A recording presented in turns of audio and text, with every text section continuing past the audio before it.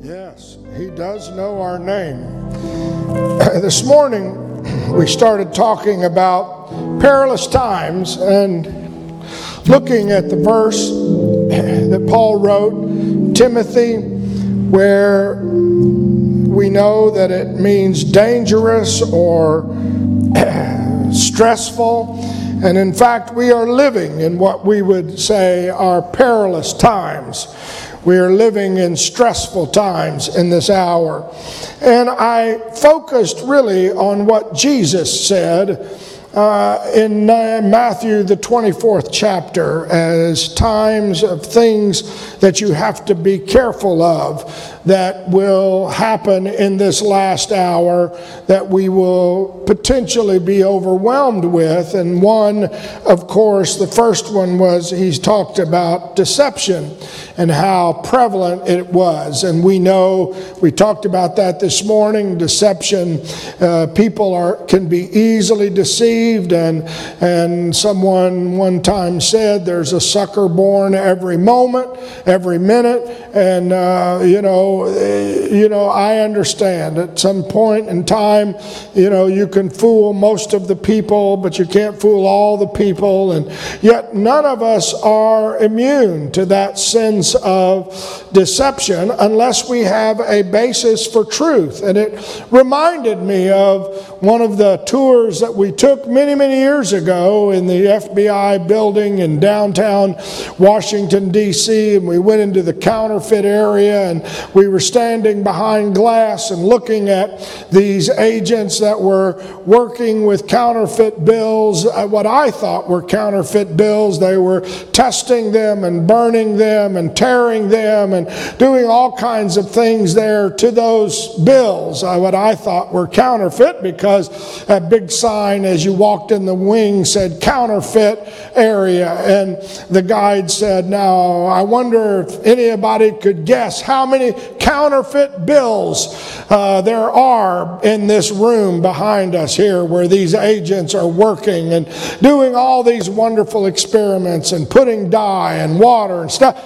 And 100, 1,000, 5,000, 10,000 different counterfeit bills, because there were stacks of money everywhere, new and old and whatever.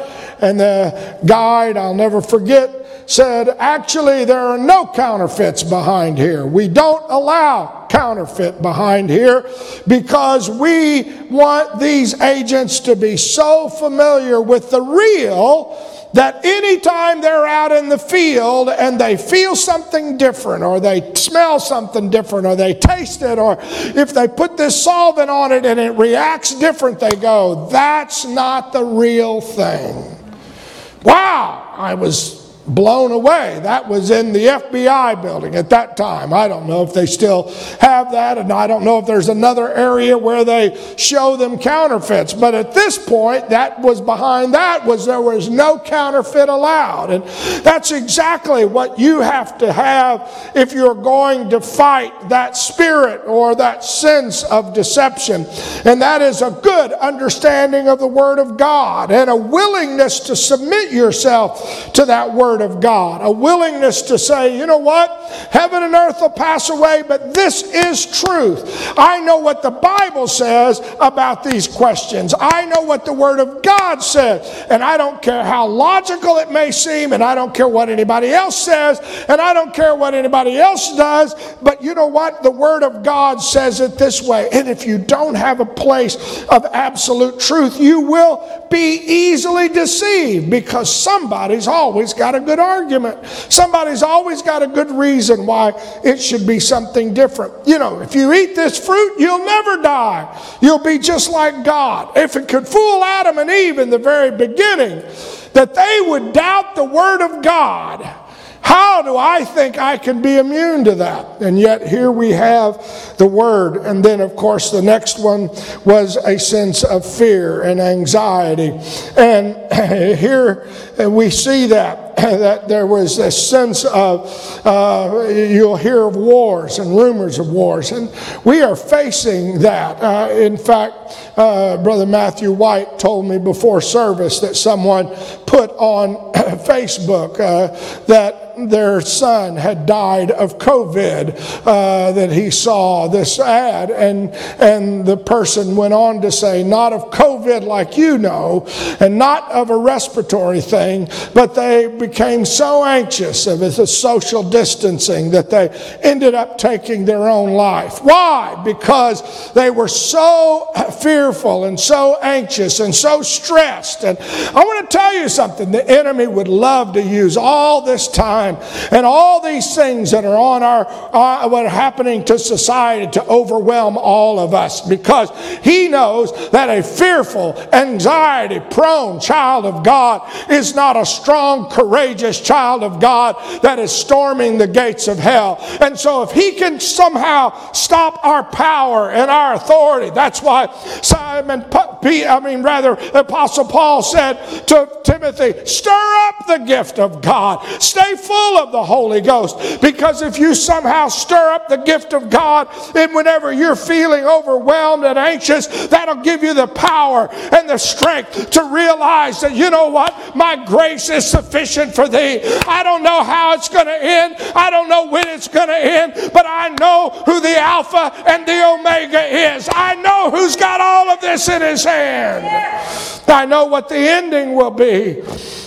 Read the back of the book. Then, of course, he talked about persecution. Some will be afflicted, and they'll be killed, and they'll be hated. And most of us, thank the Lord, have not had to face physical persecution. I know mental persecution and the mental torment and the anguish and the attacks of the enemy. And I could spend a lot of time talking about the accuser of our brethren and how that he does what he can to somehow just beat us up. And if you didn't pray enough, or if you didn't do this, and you acted bad. Yeah, here you are, you're supposed to be doing better, and now, just a few days away from everything, and now you're overwhelmed. And he's able to just keep bombarding us and persecuting and beating us up and telling us that you're not going to make it, and you're what are you, and who are you? And yet what you have to do in those moments that you find yourself being overwhelmed and you find yourself being attacked by the accusers, you've got to keep your focus on Jesus. You know what? I don't know why the Lord chose me, but I thank you he did. I don't know why he would ask, but you know what? I'm so glad he did. I want you to know my hope is built on nothing less than Jesus' blood. It's because of him that I feel what I don't know. I can't understand it. I wouldn't have chosen me, but I'm going to keep my eyes on him. One day he went to Calvary. How could I not praise him? How could I not love him? How could I not worship him? How can I not read his word? How can I not talk to him? How can I not raise my hands and thank him? Why? Because he's the author and finisher of my faith. He's the one that I'm looking for. And that's what Hebrews says when it says that we consider him. And you know what? I know, Lord, you went through. I mean, we don't even talk about the stuff that Jesus went through. And you say, well, and I've even had people tell me, well, I just feel like, I'm not reaching my potential. And I just feel like, I'm being persecuted here. And I've had people say, if somebody would just, if I had this, and I think, can you imagine the God of all creation at 12 or 13, whenever he knows where he should be, and he says, I'm going to go back to my father's house, and my mom and my stepfather are going down the road and have, they're going back home, and I go in and I start talking to all the scholars and the people that study the Torah, and I'm starting to explain that, and their mind is blown. And here I am, 12 years old, and when you read very carefully, that whenever they came back and they kind of scolded him, and why did you leave? And we didn't know. We went down the road and we thought you were lost. And he said, didn't you know I had to be about my Father's business? And then the Bible clearly states in the Word that he went home and submitted to them. From that day, from age 12 until 30, when he went down to get baptized by John. For 18 years, or more. He's taking up a hammer and pounding a piece of wood. The God of all creation. The guy that flung the stars and moons into existence. The guy that said, let there be light, and there was light. The guy that could have in a moment just said, call 10,000. And he's, here, Dad. Now, son, don't you know, you've got to do that. You got to split this wood this way. You got to do this way. What are you doing? I'm submitting my life. Why? Because my focus is that I have a job to do. I have direction. And so in the midst, you talk about feeling persecuted. Before he ever hit 30, I'm sure you can't imagine feeling like you were being in a box. You were, no one, when's my time going to come? When am I? And yet here he is. And that's why he says we, in this hour, keep our focus on him. Number 4 is there in Matthew, the 24th chapter, and this is where we stopped this morning, and that is Matthew 24 and verse 10, where it says, and then shall many be offended, and shall betray one another, and shall hate one another. Wow. Paul wrote about it in Ephesians when he said, be angry and sin not. Let not the sun go down on your wrath. Neither give place to the devil. One of the tricks of the enemy in this hour is to make us so sensitive and easily offended. And we're blessed. I don't know of anybody here that's offended, and especially nobody that's here in this building for sure. Maybe some of you out there are offended and you've already turned me off. And please, forgive us. If you go back on and listen, I'm going to ask you kindly, please forgive us. We're doing our best. But, we are living in an hour of violence and hatred and rage and anger and wrath and cursing. There's no blessing that comes out of anybody's mouth. There's no prayer for them or yourself, or no forgiveness or no thankfulness or no kindness. And it's Washington, D.C. is not any better. You don't see any kindness and concern. And wherever you look, there is no sense of, we're going to rally together. You would have thought that COVID would have made the Democrats and the Republicans love one another and be kind to one another. But I want to tell you, it's not going to happen. There is none of that. There's easily offended. And, you've upset me and you've offended me. And I realize that that's the hour in which we have perilous times. Why? Because if the conflict comes, then it breaks the unity. And it can happen in a home. Maybe not in your home where you are, but just being together for 24/7 for a few weeks, and before long, would you at least pick up your clothes? I mean, do you know how much?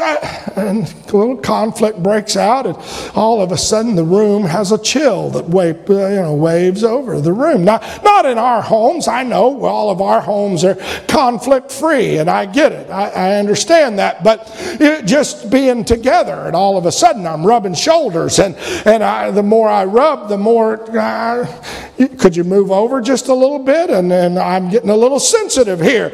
And that's the hour in which we're living, where, the house gets smaller and smaller. And you think, why didn't I build that extra room on the back? I don't know. Maybe I should have had it. And and yet we know what the Bible says about how to defeat this. And somehow, whenever there is no unity, and whenever there is no, is to all of a sudden let the forgiveness of the Lord begin to flow, and the unity begin to. That's why Jesus would say, whenever the disciples said, Lord, teach us to pray, one of the lines that he would put in the prayer was, forgive us our trespasses as we forgive those that trespass against us. Oh, the story of the parable of the man that owed the sum of 10,000 talents. And I know we've done the math. I've preached on the story before. 10,000 talents. 1 talent equals 20 years' wages for a laborer. And so I don't know what a laborer makes. If he makes $10 an hour, if he makes $11, if he makes $15 an hour. But you can do the math. You can figure it up. whatever. It's 20 years. One talent equals 20 years worth of work for a laborer, for a common laborer. And so this man owed a debt of 10,000 talents. So I did the math at 11 times 40 hours in a week, times 52 weeks in a year, times 20 years would have been 1 talent. So then you got to times it times 10,000. And the little number that you get whenever I did it was $4,567,000,000. $4 billion. Can you imagine owing somebody $4 billion? It's just staggering. It's almost as much as what the country went in debt to save us, maybe. I don't know. It might have been 4 trillion. I don't know. It may have been more than that. But the point of it is, it's staggering that one person would owe $4 billion. If it was $15 an hour, it would be even more. And then you remember the rest of the story. It's found in Matthew the 18th chapter. You can read it. That's all of a sudden there's some guy that owes him 100 denarii. The Bible is very clear about the money. And he says a denarius was a day's wage for a laborer. So if you still figured that man that made $11 an hour, one day for 1 denarius would be $88 would be and then he owed 100 of those, which would be $8,800. I mean, still more than I would want to go in debt. But somebody owes $8,000, and I just got forgiven $4 billion. And I have the audacity to grab him by the throat and throw him in jail. And the Lord told that parable because he was saying, you owe me so much, and you can't forgive what somebody did to you? Well, they offended me. They hurt me. They made me mad. They crossed the line. You owed $4 billion, $4.5 billion, and they crossed the line? Oh, that's how you get a root of bitterness, and you get a gall of bitterness, and all of a sudden this can spring up inside of you where you feel like, and what that does is it stops the forgiveness from flowing through you. It stops the mercy of God. And that's why David would say in Psalms 133, just 3 short verses in that psalm, how good and pleasant it is for brethren to dwell together in unity. It's like the precious ointment that runs down on the head, down the beard, even on Aaron's beard to the skirts. It's like the dew of Hermon. It's the dew that descends on the mountains. For there the Lord commanded the blessing, even life forevermore. Why all of a sudden that phrase in the end of that chapter? Why did he say that's where God wants to bless you? Because you know what? When there's unity and when there's harmony and when there's forgiveness, that's the foundation for a blessing in your life. If you feel like I don't have any, I haven't been blessed, I don't know, my life's not been full of blessing, it's because probably there's been a lack of a foundation of the dew or the anointing that God can lay a blessing on. So I want a blessing, I got to learn how to forgive. Well, they didn't ask for forgiveness. They didn't beg for forgiveness. If they would ask me, I might. Oh, aren't you so kind? Aren't you so magnanimous? You say, but you don't know what. I know. But I want to tell you something. The lack of forgiveness is a thing that can trip you up in this hour. It can make you hard-hearted. I've seen people walk away from God, walk away from marriages, walk away from families, walk away because I am so angry at what you did. I can't get over it, and that doesn't matter. I keep shooting myself in the foot and wondering why my foot's hurting. Because I won't let forgiveness flow. And consequently, it stops every blessing that I could have, all the anointing. The next one, and I know we're hurrying. I appreciate you watching and being online. But was false ministry, believe it or not. False preachers. So he preached about preachers, so I got to talk about preachers. Jesus said in Matthew 24:11, many false prophets shall arise and deceive many. We talked about the deception. We read that verse earlier about the deception, because in fact it doesn't matter if you're a preacher or not. Because you say you're a preacher doesn't mean that you can't be wrong. That's why you need to have the Bible where you can focus on the Word of God.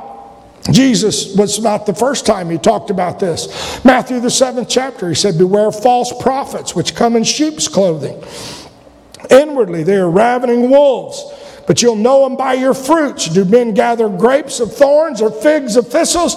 Even so every good tree bringeth forth good fruit, but a corrupt tree bringeth forth evil fruit. A good tree cannot bring forth evil fruit, neither can a corrupt tree bring forth good fruit. Every tree that bringeth forth not good fruit is hewn down and cast into the fire. Wherefore by their fruits you shall know them. Not everyone that saith unto me, Lord, Lord, shall enter into the kingdom of heaven, but he that doeth the will of my Father which is in heaven.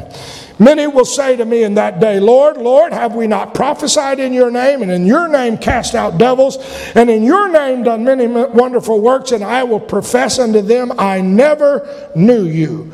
Depart from me, ye that work iniquity." Paul warned the early church about those kinds of ministries, and it's about me having a duplicit life and having one life and not having the fruit to bear it, not having kindness and love and joy and peace. And I cringe when I read it, because sometimes I probably don't have as much love as I need and have as much gentleness as I need. And I think maybe we've all been there, but oh God, help prune me and help me. Paul told him in Philippians, he says, "Not as though I had already attained or were perfect, but I follow after. I'm doing my best, if that I may apprehend that for which I am apprehended of Christ Jesus." I want to get more of God.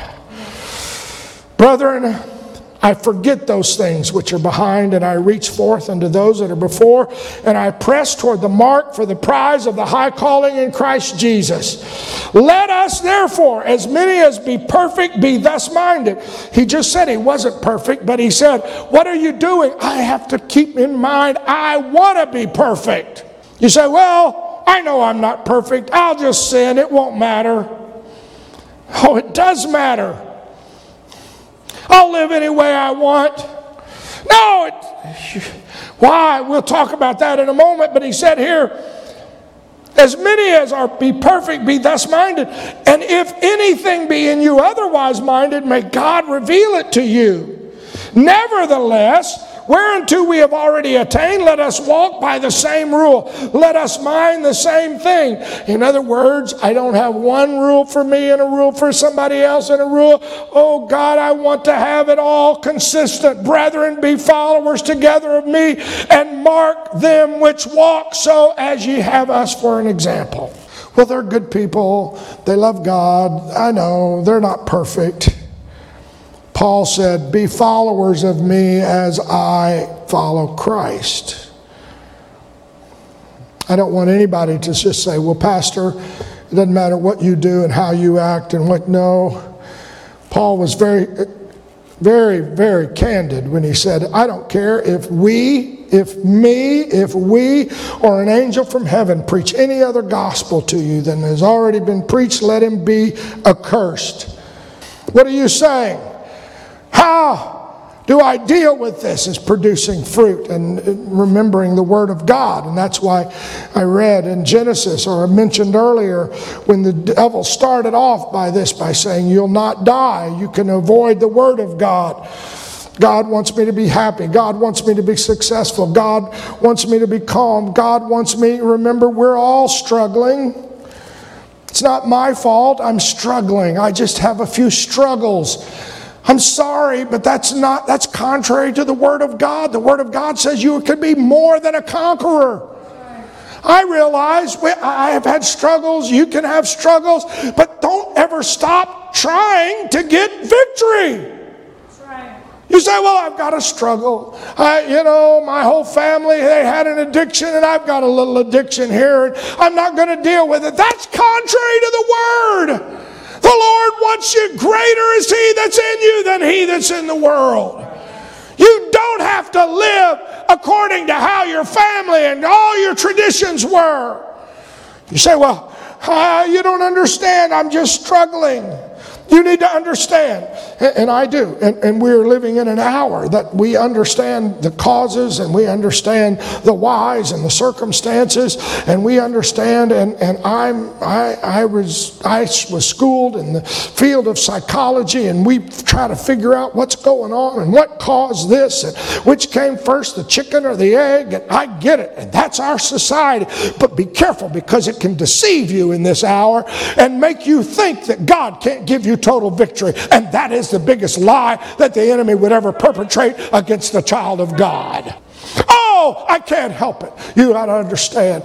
You don't know. I was and I've had people tell me, well, you don't know what they've been through. And I do. I empathize. I feel for them, and I feel for what people have been through. But I also want you to know, one day Jesus died on Calvary, and he got up on the third day. And that resurrection power you can have tonight. You can receive the gift of the Holy Ghost, the same Spirit that got Jesus up out of the grave. You can have that experience. Don't tell me that our God is not able to break every chain, to break every habit, to break all your past. I'm sorry, you've come too late. I've seen God break cycles. God is still greater than anything. Hallelujah. You say, oh, well, why? In fact, the Bible says we're supposed to hate sin.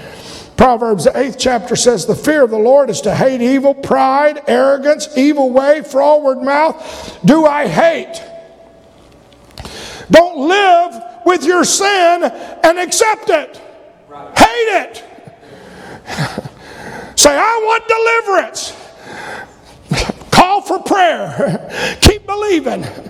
When the church doors are open, come to the front every time. What are you doing?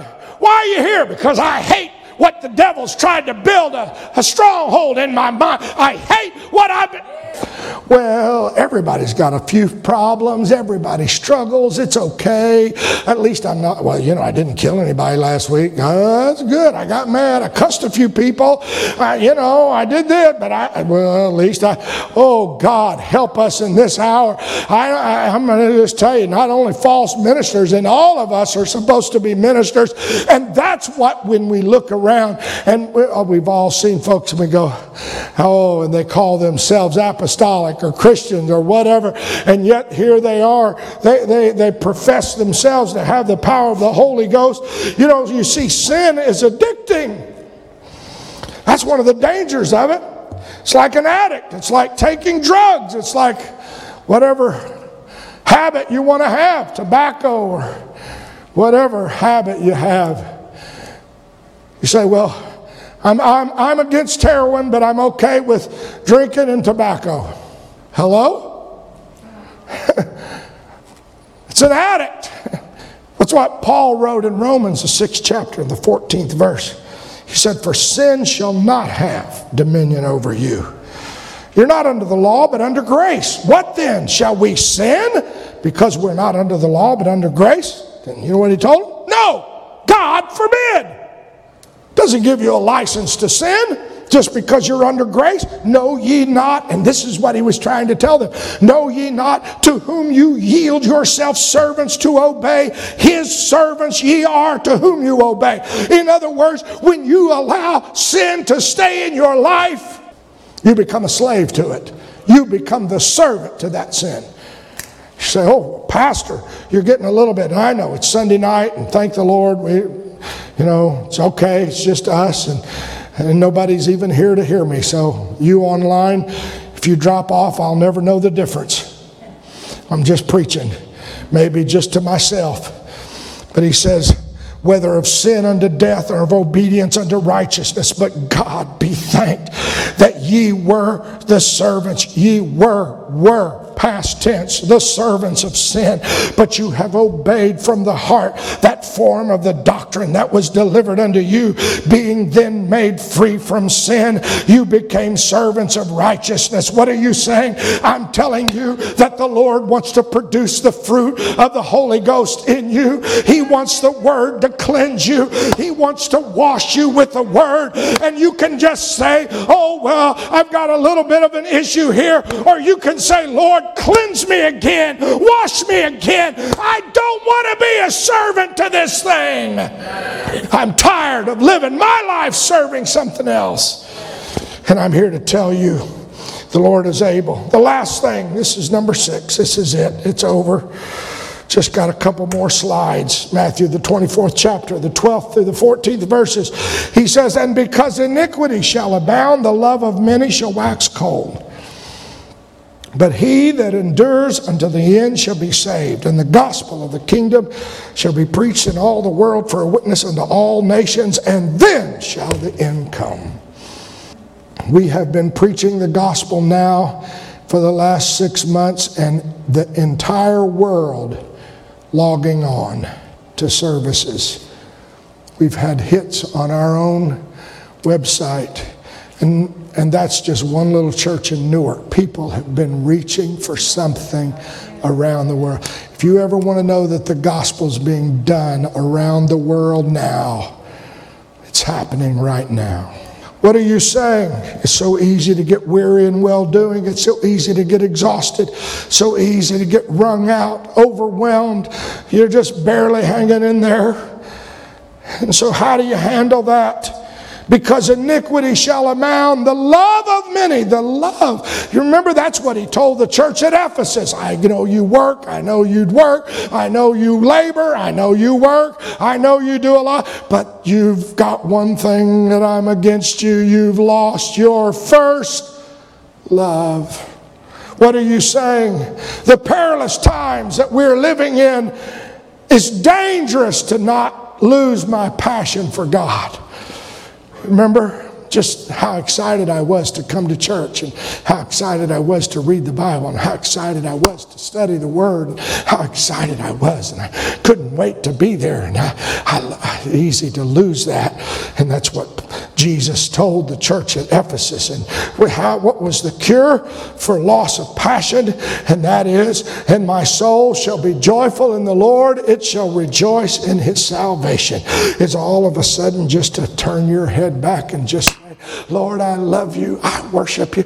Oh, I feel a little bit stupid doing that. Oh, let all of those that seek thee, what did he say? Rejoice and be glad in thee.